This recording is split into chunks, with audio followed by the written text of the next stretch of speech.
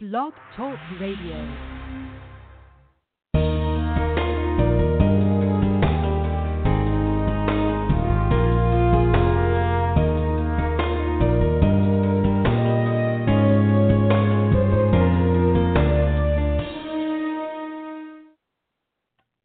Good afternoon, everybody, and welcome back to Living Well. This is our first show of 2020, and I just want to wish everyone a very wonderful and blessed new year.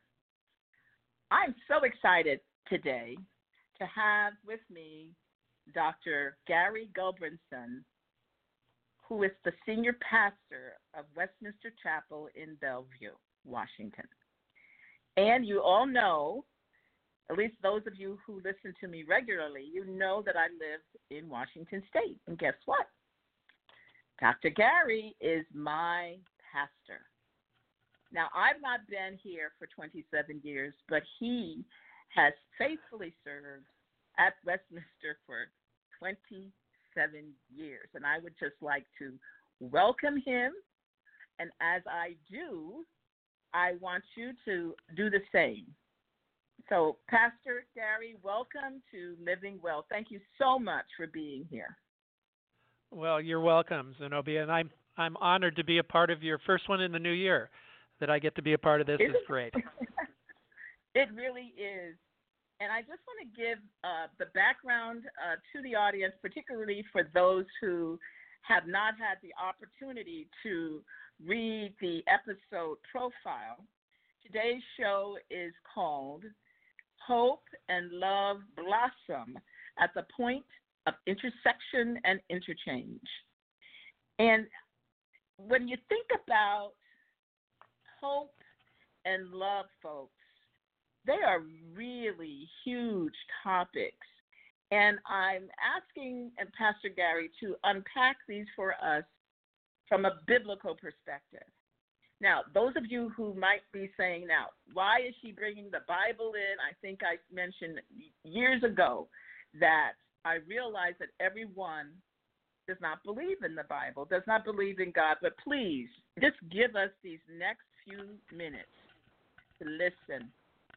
This is a time, these days, we are in very precarious times, and you just might get some undergirding. So, Dr. Gary, I'm going to ask you to share with us what it means to you to when you think about hope and love in these times, the times that we are seated in today. Just jump in here however you want, and we'll just keep on going. Okay, let me do that, Zenobia. I want to think a little bit about my own personal journey. I was born into a family that was full of life's difficulties. My parents were married straight out of high school with baby on the way. There wasn't a lot of real demonstration of love and hope in the family that I was raised in. Not until I was about 11 years of age. My parents were in their middle 30s, and we had moved to a new neighborhood where a neighbor it just came and loved us. He wanted to get to know us. He wanted to care about the kids who were part of the family. It just so happened that he was involved in a little church up the road, and he wanted to make sure that we had some kind of religious base to our life together because he could tell we were kind of floating around with no foundation. And it was honestly not what he said as much as what he did. He cared for us. He loved us. And I've never forgotten that. I was only 11 years of age at the time, but it was actually the part that God used to bring me into a relationship with himself. And over the years, I've come to understand that that isn't just, the answer to our life situation to find love somewhere along the line. It is really our assignment that once we've experienced it for ourselves, once we know the reality of it, then it becomes our responsibility to pass it on to somebody else. And that's pretty much why I'm involved in the kind of work that I do. That's why I'm involved in ministry, is to help people understand that the most important thing that they could embrace in this life is the fact that God is love and that he has given us the capacity to love as well, and that we need to share that with as many people as we possibly can. You know, Zenobia, that in our church, we've been talking a lot about this in recent days, talking about it from a very practical standpoint. We don't believe that love only happens when you come to church or you're in a religious setting. We believe that love needs to happen where we live, work, and play. And so we've been talking a lot about that, learning to love where you live. So in the apartment building that you're a part of, and for me and my wife, we live in a 352-unit apartment building, and we see people every day that we need to know and who need to know that we care about them and that God loves them, and that's part of the assignment He's given to us. We need to learn to love where we work. And when you stop to think about the kind of interactions that take place in a person's life with all the influence that we have, that's an ideal place to demonstrate some acts of love. And then, of course, we should love where we play as well. It shouldn't be separate from those things. So that's kind of where my mind's been in recent days. Yes, and you're right. I hear this from you. We hear this from you quite frequently, and I can see that it's become a real living part of our membership there at Westminster. But in terms of unpacking it a little bit more, what might love look like? What might love look like, and how does hope spring out of love, and or love spring out of hope? Well, in the way I look at those two things in relationship to each other, Zenobia, is that I think that love is the practical expression of what hope is all about. Hope is the context that we find, where we come to believe that life has its meaning and purpose in something bigger than ourselves, or our relationships, or where we work, or where we live, or where we play. And so once we come to understand that there is something bigger in store for us that kind of pulls us through life, then we can start making the kinds of decisions that look like love in other people's lives. Love from God's perspective is always tied to an act of the will. It's expressed in sacrifice. In fact, God made it very clear in the Bible that He demonstrated His love toward us, and that while we were yet sinners or far from Him, not thinking about Him, He demonstrated love by sending Jesus for us. And so we've got this very real example in history of God stepping into our human condition and loving us through the sacrifice of His Son. And then He calls us to do the same thing. In the New Testament book that talks about God being love, that God is love, that's His primary characteristic. It talks about the fact that we know what love is when we offer sacrifice to somebody else, when we lay down our lives for the sake of someone else, when we take on their concerns, their causes as bigger than our own. I think that's one of the reasons why I'm so intrigued, have been over the years, with Dr. Martin Luther King. We're a couple of weeks away from the anniversary of his birth, and it's been a day that's been designated in our society to reflect on how do we cross cultural barriers and ethnic barriers to love one another. And he's the one that actually said love is not the answer, it is the assignment that we have in this life. And I think by his life, he demonstrated what that looks like. So that's a little bit of how I see it. Yeah. And I couldn't agree more. Dr. Martin Luther King is a great example of human love for sure, across denominations, across ethnicities, as you've already said. I remember before I became a Christian, I was on a bus, and this young lady came up to me, and she was just so distraught. And she just looked at me straight in the eyes and said, "What is love?" She had been wounded. Really? She had been wounded by, yes, she had been wounded by, I guess it was, I don't know if it was her husband or boyfriend or whatever, but she had been so deeply wounded. And I was inadequate to say what it was. I didn't know. I couldn't respond. I'm glad I didn't, because I would have given her the wrong answer. But oh, how I reflect on that very often. I reflect back on that day, and I can still see her face to this day. And I wish I had known Jesus then, because it would have been what she needed for me to say, God is love, and to share with her how I came to know that He is love. But she was empty, and so was I. And that she had no hope. She had no hope. I had no hope, and she had less than me. It's just really sad when we don't know that God is love and that He stands there ready to help us with whatever our need is. We look at the conditions of this world today, and young people in particular, I hear young people all the time, but older people too, people in general, they are without hope. They're looking around and they're thinking, I can't get a job, or I have a job and I lost my job. I don't have a house. I'm living in a tent. Some are not even living in a tent. They're living on the sidewalk. So where's this hope that I'm supposed to have? And where's this love that you speak about, Zenobia? Where's this love that you speak about, Pastor? Let's speak into those lives. They're probably not listening right now, but maybe some of the listeners know people who are experiencing great loss and hopelessness. And I know that for a fact, Zenobia. I see them every day. They come through the doors of this place, this church that I serve. We're a fairly good-sized church, and we've got lots of people that we care for.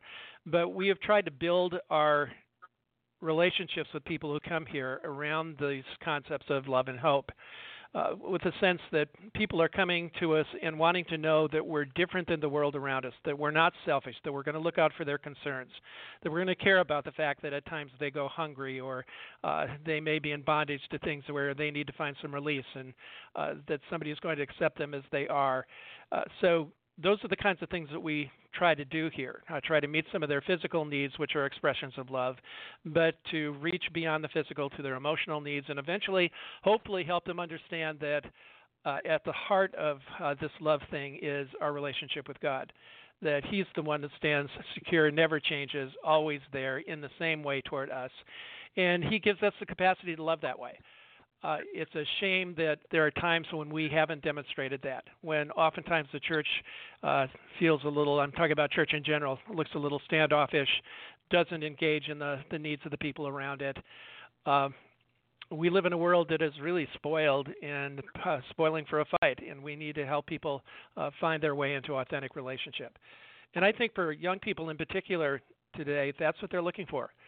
They've kind of gotten turned off to what they sense is judgmentalism on the part of church people, that sometimes we put the rules in front of them, we speak truth in a harsh way as opposed to speaking truth with love, wanting to build the kind of relationship that actually transforms. So those are things we need to be concerned about. I want to talk a little bit about hope and how that makes a difference in our lives. One of my favorite writers is C.S. Lewis, who lived a couple of generations ago and wrote some very intelligent things. He thought very deeply about his own relationship with God and the world he was part of. But he said this about hope. He said, "If I find in myself a desire which no experience in this world can satisfy, the most probable explanation is that I was made for another world." So it's not becoming so satisfied with this life that we miss out on the fact that there's something bigger and something better that God has in mind for us. That's why we were created. It's what a primary purpose for us is, to find what that hope looks like and put it to work in our lives. The writer of Ecclesiastes, who is arguably the smartest man who ever lived, King Solomon, said that God has actually planted eternity in our hearts. So there is this little ache inside of us that says there must be something else, there must be something bigger that holds us in place. Absolutely, absolutely. And, that's definitely I knew that for sure as God was drawing me. I had grown up going to church, but I didn't have a relationship with Jesus. It was a tradition. You went to church every Sunday and in the middle of the week sometimes, but I did not have a relationship with Him. I never came to the point. I didn't know that I needed to come to the point to confess that I was a sinner and that I needed a Savior, and to ask God to forgive me and to come into my heart and be my Savior. But as I saw Him, and I look back, because I didn't see it, but when I look back, I could see that hole that I felt, I always would ask, what's the purpose of life? What is the purpose of life? And so people, if you are listening and you have been asking that question, or a question that would come close to that, that's God with His fingerprint on your heart, And he is standing at your door, as the Bible tells us, and he's knocking on the door of your heart. But he's not going to force himself in, is he, Pastor? No, that's not the way he works. He wants us to make a decision to move in his direction. He wants us to open that door to him that you're talking about, and invite him to come in, as opposed to barging in and taking over our lives. That's not the way he works. No, and that makes me think. Go ahead, Pastor. I'm sorry. No. I want you to talk about that.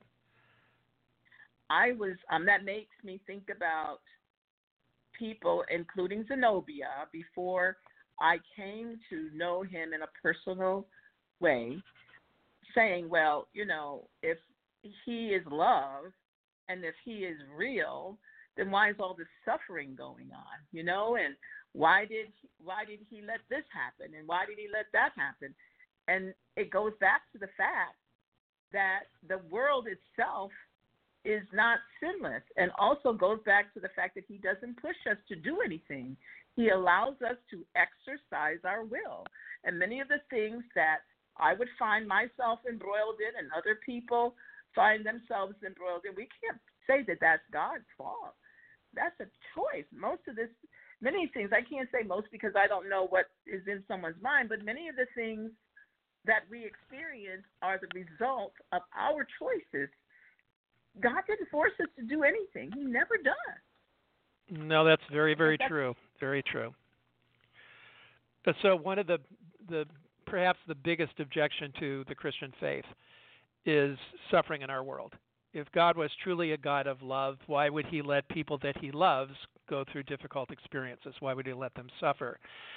And there are a number of reasons why people suffer. And you just mentioned one of them is sometimes people suffer because they made bad choices and they are experiencing the consequences of their choices. God doesn't remove all the consequences of the stupid things we do sometimes. And then sometimes we're innocently affected by the bad choices of other people. That often happens when war happens or something like that, where you didn't choose the kinds of things that are happening, but you experience the effect of it. But more often than not, what God simply wants us to understand is that we live in a broken world, and he is the answer to that brokenness. That he will sometimes use the suffering, the hard times in our life, not to separate us from his love or to separate us from hope, but to move us toward that. When I look at my own family experience, I believe the difficulties that my family experienced in those early years, as the kids came along and we were a part of a home where there was a lot of internal tension and alcohol abuse and some verbal abuse and some other things were taking place, that God was little by little helping us understand that that's not where we wanted to stay. That's not where we wanted to live. And when a man came along and told us that our lives could be different, that God had something better in mind for us, that he actually loved us enough to provide that way, it made all kinds of sense. And I look back, and it was the summer of 1961. Seems like a long time ago. But there was a powerful change in our home. The contents of the refrigerator changed. My parents began to talk to each other with respectful tones and loving tones, and they started loving us kids in ways that we hadn't experienced before. And we started going to church together as a family. That was an expression of some of the change that God was working in our lives. But it was very obvious that he was love, and he was now living at our house and living in our family, and he was the one that was making that kind of a difference. When people go through suffering and they can't experience God's love or can't see him in the midst of it all, that's a very tough place to be.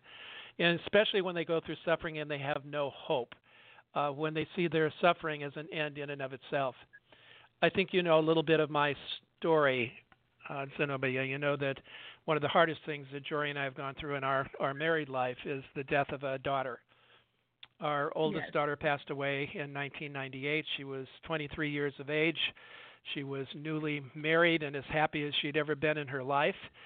And her heart skipped a beat and didn't start again. She was here with us 1 minute and gone the next. And I can tell you that even though I've been in pastoral ministry for almost 40 years, and I've walked with a lot of people through their difficulties, when it hits your own family, when it hits your own life, that's a pretty powerful thing, a pretty powerful shock. And I can tell you that I would not have been able to handle that if I didn't have the hope that there was something bigger than this life, that there was an eternity that God had in mind for our daughter and had in mind for us, and that when her life ended here, it had not ended from God's perspective, that she was going to continue to live. And that's what hope is all about. Hope is something that we don't necessarily see. In fact, the scriptures talk a lot about the fact that faith is tied to this hope experience and our ability to trust even when we can't see the outcome. And that's what God did for us. He built our trust level, He strengthened our hope, and I think He's made us even more loving along the way. Amen. Amen. That is huge. And the other thing He's done is that because of your experience, when others experience a similar loss, how are you used? How are you able to share with them? That's a great question. I never would have selected for myself a portfolio of helping people work through their grief. But in the 20 years since our daughter passed away, Jory and I never go through a month without having somebody call us from someplace in the country who find themselves in the midst of the same kind of struggle, where they've had a child die or they've experienced grief in a way that's very powerful and they can't get past it. And through word of mouth or some friends along the way, they'll call us, and God's allowed us to be able to lovingly tell them the truth about eternity and help them find some sense of hope even in the midst of their most dark experiences. And I love the fact that God's allowed us to do that. But like I said, I wouldn't have chosen that years and years and years ago as the way that God might use me, but He certainly has. And He's used Jory. Jory speaks often at retreats and other things where she helps women learn to grab hold of their story, to find God's presence in it, and especially to work through times of sorrow, times of grief. Yes. And she's a mighty, mighty woman of God and a wonderful influence in our church, of course, as your wife. And I am just glad to be able to call her my friend. And I call you my friend as well. And I'm just and so, you so, are ours. And I know that, and I appreciate that. You know, who would have thought that I would have been moved from across the country to come and be at the Westminster Chapel to meet a Jory and Gary Gulbranson, and myself and my husband, Erwin. And we have been so blessed by you and by having been there. I, just thinking about what you were saying about God using you and Jory and your daughter's death to be able to share with so many people. That's God's love. That's the love He sheds to all of us. He wants to avail it to every single person that's in this world. He created man and woman, and to give us the hope. I think about people who've gone through a divorce, and sometimes a very nasty divorce. People who have experienced wayward children. I'm one of those. People who, whatever the negative, what we deem to be negative is, we experience these things. The Bible tells us that we experience these things so that we can be a blessing to somebody else. And I mean, no one's sitting around saying, pour all this ugliness on me so I can be a blessing. But that's where God's love and our love comes together. We are mimicking Him. You and Jory were mimicking Him when you began to speak to other people about how they can cope with this deep loss of a child. It's mind-boggling, really, when we see how God uses even what might be hopelessness on the one hand and turns it into hopefulness. It's just, yes, for sure. It's just and wonderful. I think it is wonderful, and I think part of that, Zenobia, is to make sure that we don't write God's endings for Him. Our tendency is to, when we're in the midst of difficulty, whether it's the breakup of a marriage or we're suffering with an illness or we've had a business reversal or life just hasn't turned out the way we wanted it to, is that we write the ending too quickly. We assume that things can't change, and God's in the life-changing business. One of my favorite little quotes isn't from the Bible. It was from Yogi Berra, a baseball player, who said, "It ain't over till it's over." So what he wanted us to to recognize is you need to keep going. And you need to trust that at the end of your process, if you truly believe that God is love and He's involved in your life, that He has something good for you down the road. It may not be tomorrow, it may not be next week, but it's out there in the future for us. And we do know that the heaven that He's prepared for us is exactly what He had in mind from the very beginning. And it's a place that's perfectly surrounded with His love and hope. I love this verse from 1 Corinthians 2, verse 9. It was one of my life verses early on that says, "No eye has seen, nor ear has heard, and no mind has imagined what God has prepared for those who love Him." That God doesn't want us to write the endings too quickly. He wants us to continue to trust Him. I love that, Pastor. And I think I would like to ask you to have parting words for us, unless you want to end on that note, and then we're going to say farewell for today. Okay, now well, that verse is a great place for us to wrap up here. And for me to be able to say, I've experienced this not because of the profession I've chosen. I've experienced this because I'm an individual who has experienced God's love personally and who has been able to share it with others. And that's the most important thing for me. And it's all tied to a hope I have for eternity. And I want everybody who's listened today to experience the same thing. Very nice. Very good.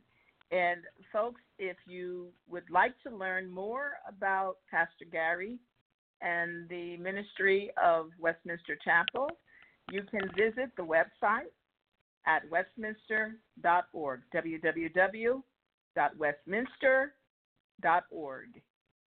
And I'd like to thank you again, Pastor, for being on the show.